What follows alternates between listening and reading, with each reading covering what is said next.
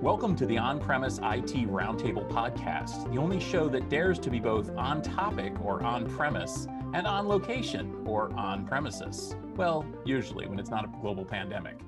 Each time we meet, we bring together a group of IT luminaries to discuss a single concept.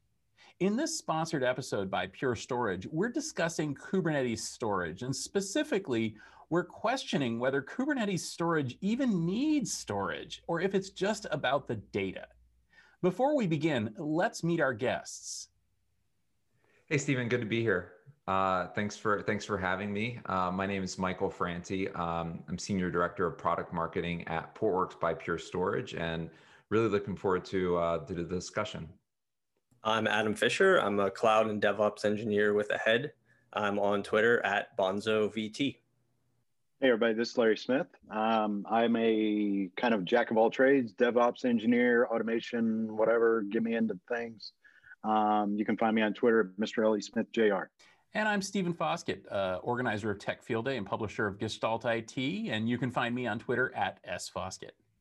So as a storage guy, I've been watching the world of containerization and cloud applications with some level of trepidation, because frankly, it seems to me that applications are moving beyond what I would consider traditional storage. Essentially, it all comes down to state and statefulness. And without state, you can't even have storage. Now, of course, applications need storage, but frankly, cloud applications need something a little bit different. And Michael, you and I were talking about this earlier. I wonder if you can kind of set the stage by just explaining, how do Kubernetes applications use storage, or how do they store their data, which may be the better question. Yeah, it's a good question. I think, let's start there definitionally, because I think this conversation can go a lot of different directions. Because ultimately what we're saying is, yes, data services on Kubernetes, your databases, your streaming services, your big data, AI, ML, they all need storage, but you can't stop at storage. You really have to think about a data management strategy and what that means. And we'll get into that. But when we talk about stateful applications on Kubernetes, what we mean is a container. And the container itself is always stateless. It's a process. Even if it's a MongoDB container or a Postgres container, that container itself is immutable and it's stateless. But a database, for instance, MongoDB, wants to write data, and it wants that data to be available even after the pod or the container fails, or the host that's running that container fails. It wants to have that data available. And so that data is stored in a volume. Usually a block volume, but in some cases it could be, a file volume. And that's what we mean by a stateful container. It's not the container itself that's stateful. It really is the volume and the ability to manage that container in an automated way via Kubernetes, but in a way that allows that data to be accessed, moved, preserved, encrypted, all of the operational verbs that we're used to. That's what we mean by Kubernetes storage or Kubernetes volume. So Michael, when you talk about statefulness and things like that, when do you typically see when people are generally ready to dive in and say, I'm going to deploy these Cassandra? I mean, we don't have to go, let's just use that as an example from an HA or clustering perspective, and say, this is a good candidate for Kubernetes. This is a microservice that we can break down. When you start talking about the data or the storage, like we're talking about, how do you get things like that replicated or basically between data centers? If I have failover, DR, things like that, or do we really not care? Do we think of things like when we think DR back in the days when we have, active standby sites, things like that. But what about just the YAML file? What about how we defined our applications as that YAML file that we deploy as a manifest, and just kind of go with, hey, it's here. Maybe I can go over here. How do we get that data, across different locations, data centers, cloud providers, whatever? Yeah, a lot of good questions there. So I'll take them a little bit in order. So the first is, when are people ready? In my experience, people are ready to run their databases on Kubernetes when they experience the pain of not running their data services on Kubernetes, right? So Larry, you're a DevOps engineer. You've been on PagerDuty, right? And when a microservice that you're responsible for running, like, goes haywire in the middle of the night and you have to fix it, like, that's a really good time to think about how automation could actually make my life easier if I didn't have to wake up in order to fix that service. So when Docker really became popularized and developers started to use it en masse, and they realized that this is actually a great way to encapsulate and deploy my applications into my production environment, but now I need to manage all those containers, hence Kubernetes comes along. These were people that were operating applications, right? These were not the IT people that were just responsible for ops. They were DevOps engineers who were building, running, and then managing that application themselves. They were the ones who felt the pain, and they were the ones who first started to say, you know what? If I'm going to be responsible for running an application in production, then I'm going to use automation to make sure that I can ease the application, the management burden on myself. And Kubernetes is a great way to do that. Your second point is, well, if I've got a YAML file, right? If I'm using best practices around infrastructure as code and declarative deployments, then I've got a YAML file. Do I still have to think about, like, data protection and replicas and all of these things? Fortunately or unfortunately, the answer is yes, absolutely you do. Because a YAML file is just a text file. Are you going to tell me that because I have a text file that I can put that on some server somewhere and now, like, my users can, access their shopping carts on my e-commerce site? No, it's a laughable premise that just because I have a YAML file, my infrastructure behaves in any particular way.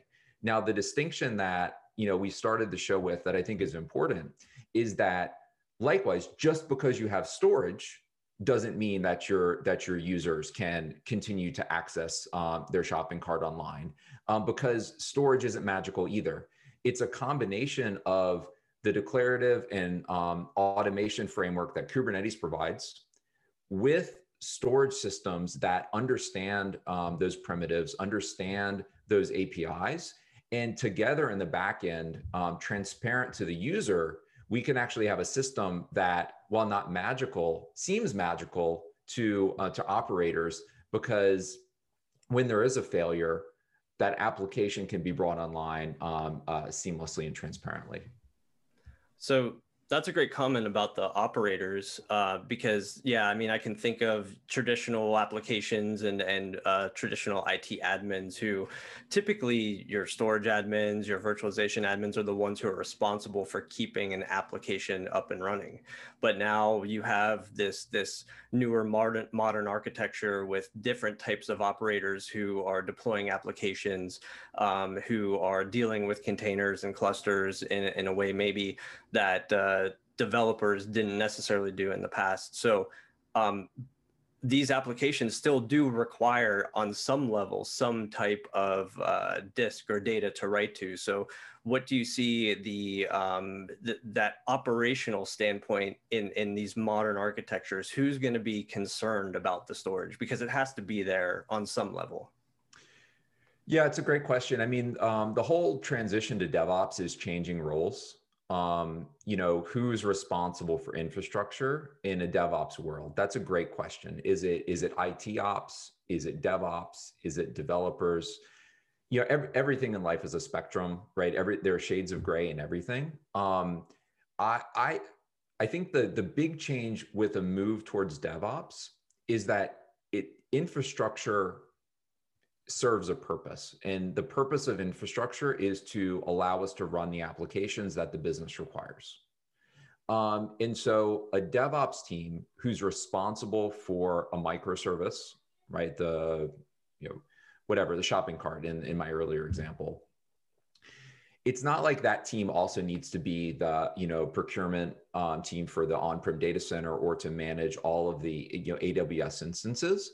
but they're kind of the business owner, if you will, of that microservice. And so they're really responsible for advocating that the infrastructure is able to support the application requirements.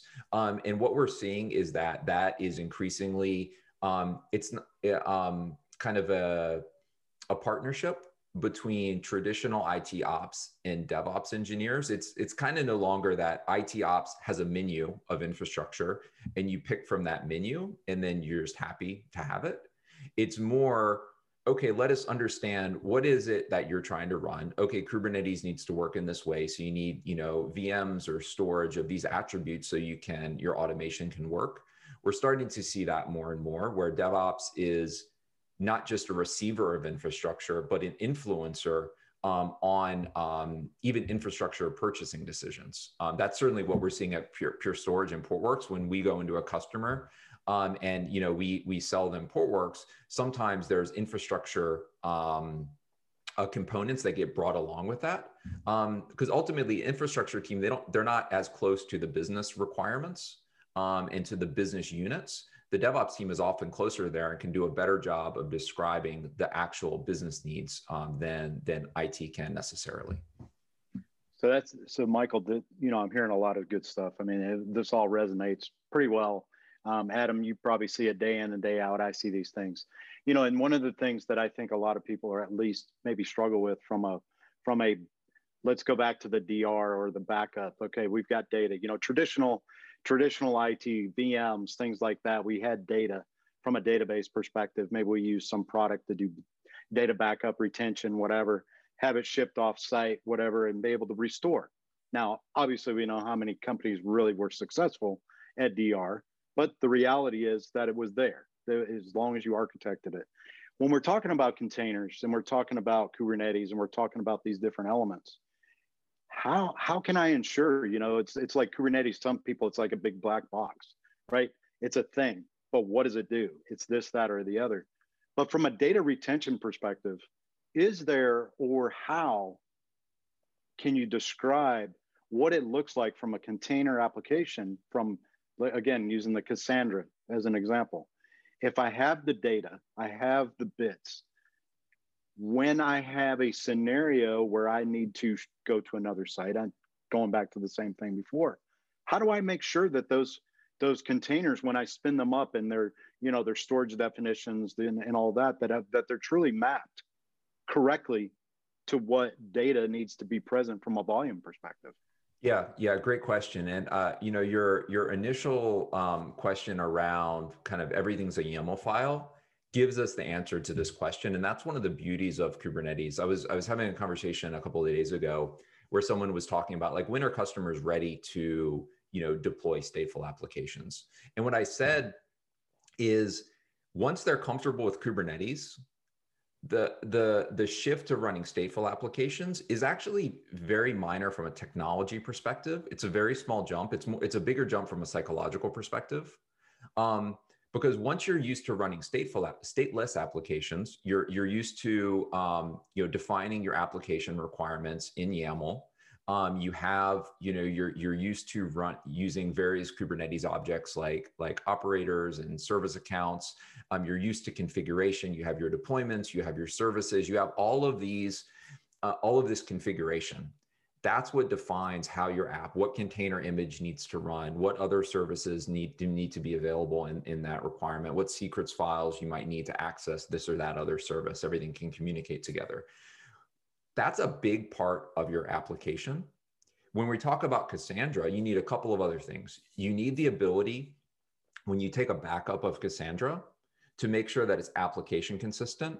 So if I've got a 10 node Cassandra ring, I can't just like snap, and then be able to recover that application effectively.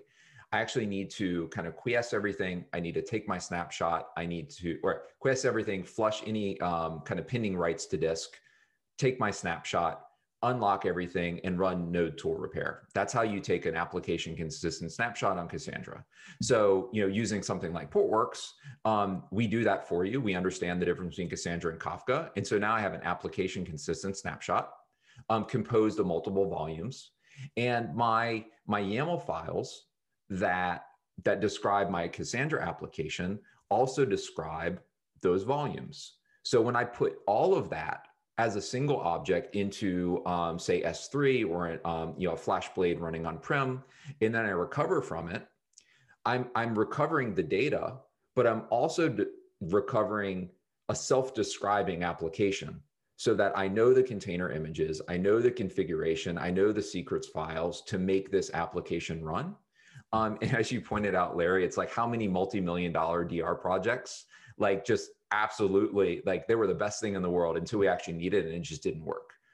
With Kubernetes, it's super easy to test because, well, it's like I just put my backups on an object store somewhere. All I need to do is spin up a Kubernetes cluster, pull down that backup and start it up. Does it work? It's very, very easy to test. In fact, I would say, one of the big drivers for Portworx business is actually this data protection use case. People saying, I really can't run an app in production unless I've got, DR. So they'll bring us in, they'll test it, and it turns out to be really a big driver for our storage business because we're handling the data management aspects for customers. Hopefully that answers your question. No, it did, and that's great, because I heard another thing as you were talking is, it sounds like, let's say I'm the lazy developer and I've deployed an application in my production Kubernetes cluster and then put in version control. I said, hey, my laptop, it's got the YAML files I described, my whole deployment, all my applications deployed. I needed stateful data sets, things like that. I've deployed it, and guess what? My laptop just blew up. I didn't have a backup. What I think I heard is that something like Portworx could take basically from a backup scenario, if you will, to being able to recover in the off chance, or possibly even re-describe what that deployment looks like, that something like Portworx could actually get the definitions from within Kubernetes itself, all of the constructs that were there, and be able to recover that. Yeah, exactly. When we take what we call an application backup within Kubernetes, it's the data, of course, if it's a database or queue or key value store, et cetera. But it's also all of the configuration that describes the application. And we're a big believer in GitOps. Like we don't believe that you should have anything that is like configuration that's not stored in Git. But right, the world's not a perfect place, right? Not everybody is religious about every time, I'm debugging something in production because, hey, we're taking downtime. I fix it and I forget to check it back into my Git. And so now my production has diverged from my my version control. And if I restore my application from version control, it may just bring me back to a state before I went through that debugging exercise. So we don't advocate not using version control. We advocate being realistic about, if you've got a large development team, you're going to have drift from your production to your version control, and being able to take a backup of what's actually running in production is really, really useful, not just from a data protection perspective, but also from like a cloning perspective, if I want to stand up a new version of the application for testing or something like that. Yeah, so all this sounds really great, and certainly, I mean, with modern applications and containers and everything, we know that the desired state is to get as close to stateless as possible. But there's a lot of organizations out there that are still running legacy applications that are talking about how do we move to this kind of architecture.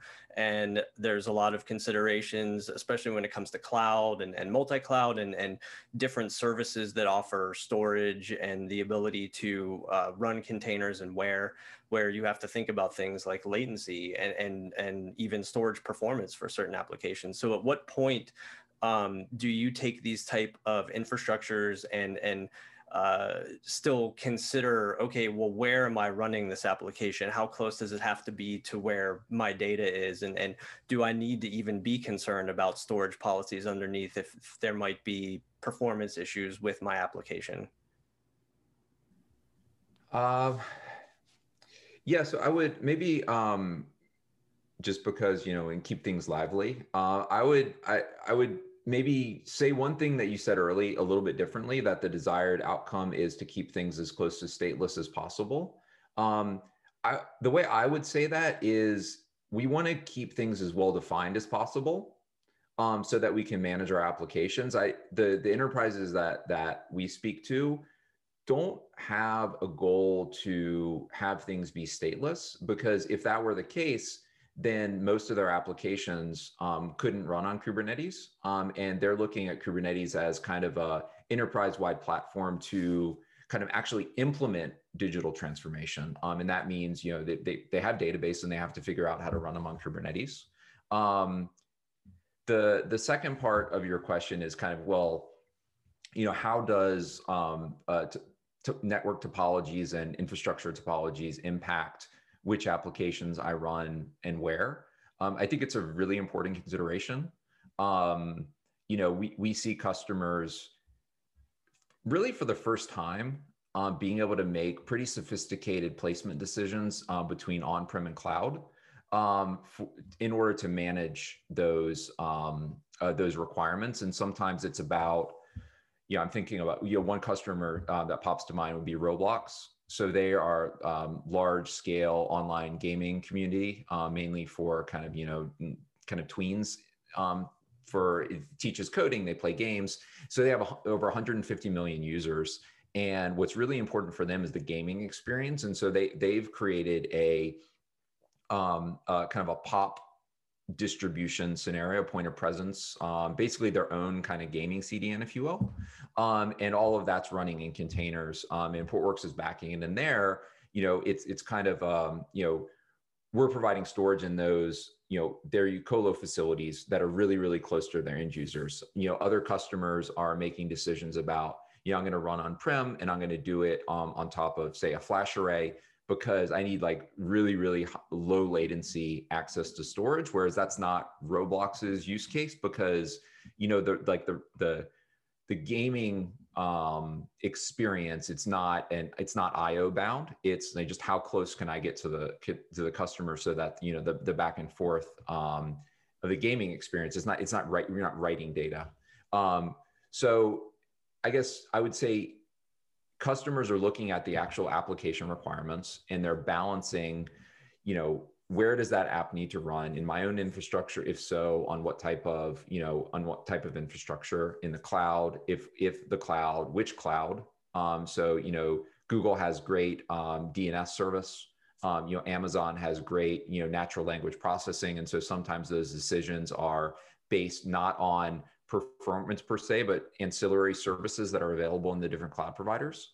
And so, I think ultimately that's a question that, the customer works out with us as we figure out the architecture. But the good news is that there are lots of different choices. Hey, Michael, real quick, do you guys see a lot, and I feel like maybe this is going away from the is data the same as storage, but, I'm thinking about this from the perspective of, I hear what you're saying, right? Maybe I'm a self-sufficient organization and I manage my own Kubernetes deployments on-prem, and maybe I have Pure Storage and things like that. Not to bring, but let's talk for what it is from a Portworx perspective with Pure Storage. And I've got a really good concept and grasp on how we manage that thing because it feels kind of natural, right? When you start talking to customers and they start talking about cloud, we're using Kubernetes, they were using AKS or EKS or whatever.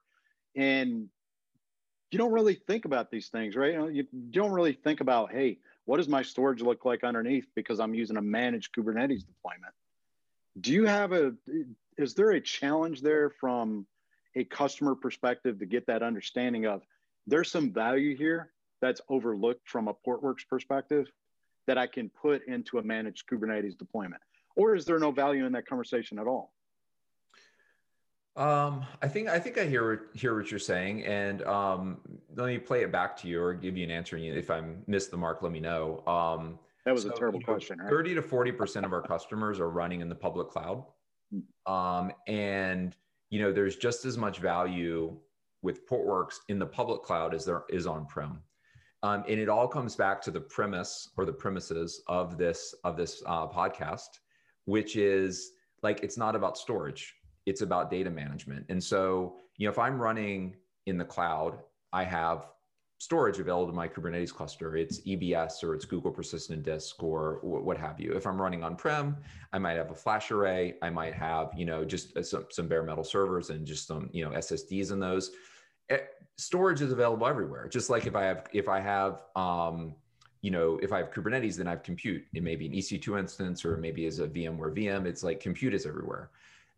But what problems does that solve, right? Compute itself solves very few problems for a Kubernetes deployment. Storage itself solves very few problems for a Kubernetes deployment. It's not the ability to persist data that is important. It's the ability to kind of manage that storage infrastructure in a declarative way using YAML files, for instance, or the ability to recover an entire application, even though it's a distributed system composed of dozens of containers, hundreds of pieces of configuration. That's really the value that Portworx provides, and we provide that in a cloud environment just as easily as we provide it on-prem. I think there is, to your question, Larry, a perception that, well, if I'm in the cloud, then it's always struck me as a little bit odd because, people, if I'm in the cloud, then I don't need compute. No, it's like that. In the cloud, you still need something to manage the compute. And that's what Kubernetes does essentially. In the cloud, you still need something to manage the storage. And that's what Portworx does. So we see ourselves as kind of a layer that if you've got, if you're investing in compute automation or application automation, then you need something that does the equivalent for your storage. And since Kubernetes itself doesn't provide that, it does it via mechanisms that it exposes for this purpose, like CSI, then you need something that fits in that layer. I think the confusion might come from, Amazon EBS, as an example, has a native CSI driver. But like anything in life, there's always multiple options, but not every option is equally reliable or valid for a particular use case. So I think that may be where some of the confusion comes in. I think this gets back to one of the classic discussions in enterprise storage which is basically how do you draw the line between storage and data? How do you draw the line? What is data? What is metadata? I mean, I could make a good argument that YAML file in a Kubernetes environment is metadata, and that what it's pointing to is data.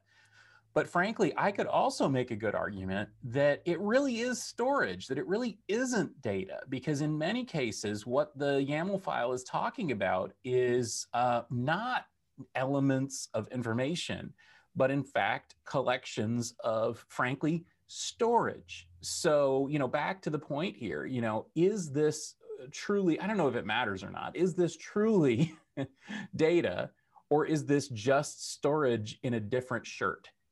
Yeah, I mean, I think ultimately, words matter. And because enterprise storage, and I don't know if my, bosses are listening to this at Pure Storage, but, because storage, there's a connotation. And, it's not always a good connotation, right? Of like your storage company. That's not the company that you expect to fuel your business transformation. That's not fair. It's not fair that we have that perception of storage. Whereas data, it's very new, it's very modern. It's what drives my AI and my ML. And to the extent that we can pick a word like, have a Kubernetes data strategy versus a Kubernetes storage strategy, at the end of the day, Stephen, I think you're right. It's like we still need to think about the same things, but one puts us on a path to really driving business transformation and meeting the needs of the business, right? Data is what's going to make us competitive. Storage isn't what's going to make us competitive. We need to offer services to our customers. We don't need to offer infrastructure to our customers. And I think data puts us more in that path. Again, sometimes life's not fair. There's a perception of the industry being a certain way, right? Rather than try to change that, let's talk about it in a different way and really talk to people about how they can enable the change that they're trying to drive.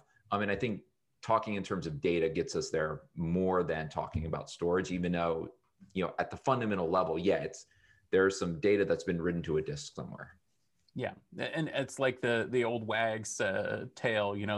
The cloud is just someone else's computer, and serverless doesn't mean there's no servers involved. It just means that the servers are not a consequential element in and of themselves. So I think we need to wrap this discussion up, but I'm wondering if maybe I can get a reaction. Let's get back to it. Does Kubernetes really just need data and not storage? Larry, why don't you go first? Well, I think, we kind of went around a different angle a couple times, and coming at it from the storage perspective, taking that traditional mindset. And I'm glad we kind of did bridge that gap, I think, towards the end back into the data conversation. And what I'm hearing, and I think Michael just summed it up as well, is that, it is about the data. And I do think that going forward, the conversation should be around data versus storage. Because, let's be real, Steven's a storage guy. He's been doing it a long time. A lot of older mindsets or, kind of down in the weeds, think about storage from that perspective. They don't think about it in the way that we're talking about from a data perspective, I think. No offense, Steven. None taken, maybe, Larry.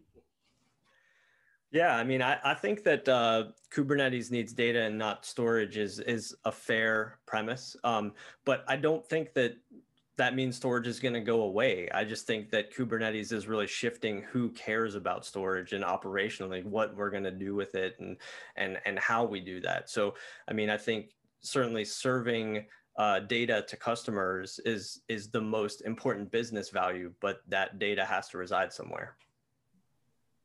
Yeah, and what I would say is, storage is becoming more important as we have more data because it needs to be stored somewhere. But that doesn't, just because we have storage doesn't mean we're solving the business problem that Kubernetes allows us to tackle. So if we stop at storage, if all we do is create a way to provision a volume via Kubernetes the way that we were able to provision a volume from OpenStack, right? If that's all we do to enable new types of applications to run on Kubernetes, then as an industry, we've failed, because that's not going to enable us to, implement, 5G technologies, to implement, AI and ML. All of that is really about your data strategy, and the infrastructure is just a means to an end. So at Portworx, that's really what we're driving with our customers is, what are you trying to achieve with 5G? What are you trying to achieve with machine learning? And let us work with you to just enable that, not just give you a box and then say, have at it. Like that only gets you part of the way. We want to bring our customer all the way to the outcome that they're trying to drive. And that's really about data, not storage. Well, I think that's, this is one of the key questions these days, especially in this sort of data-driven world that we live in now. I mean, frankly, you could be forgiven for saying that applications today really are only about data and manipulating data and processing data.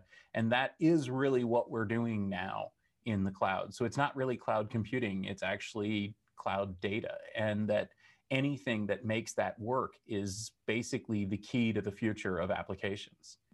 So I really appreciate this conversation. We do have to wrap up now. Thank you so much for listening. Thank you for joining us, Michael, from Pure Storage and Portworx on this edition of the On-Premise IT Roundtable podcast. Those of you listening, if you enjoyed this discussion, remember to subscribe, rate, and review the show in iTunes. That really does help every podcast's visibility and success. And please do share this show with your friends. This podcast is brought to you by GestaltIT.com, your home for IT coverage from across the enterprise. For show notes and more episodes, go to GestaltIT.com/podcast. Thanks, and we'll see you next time.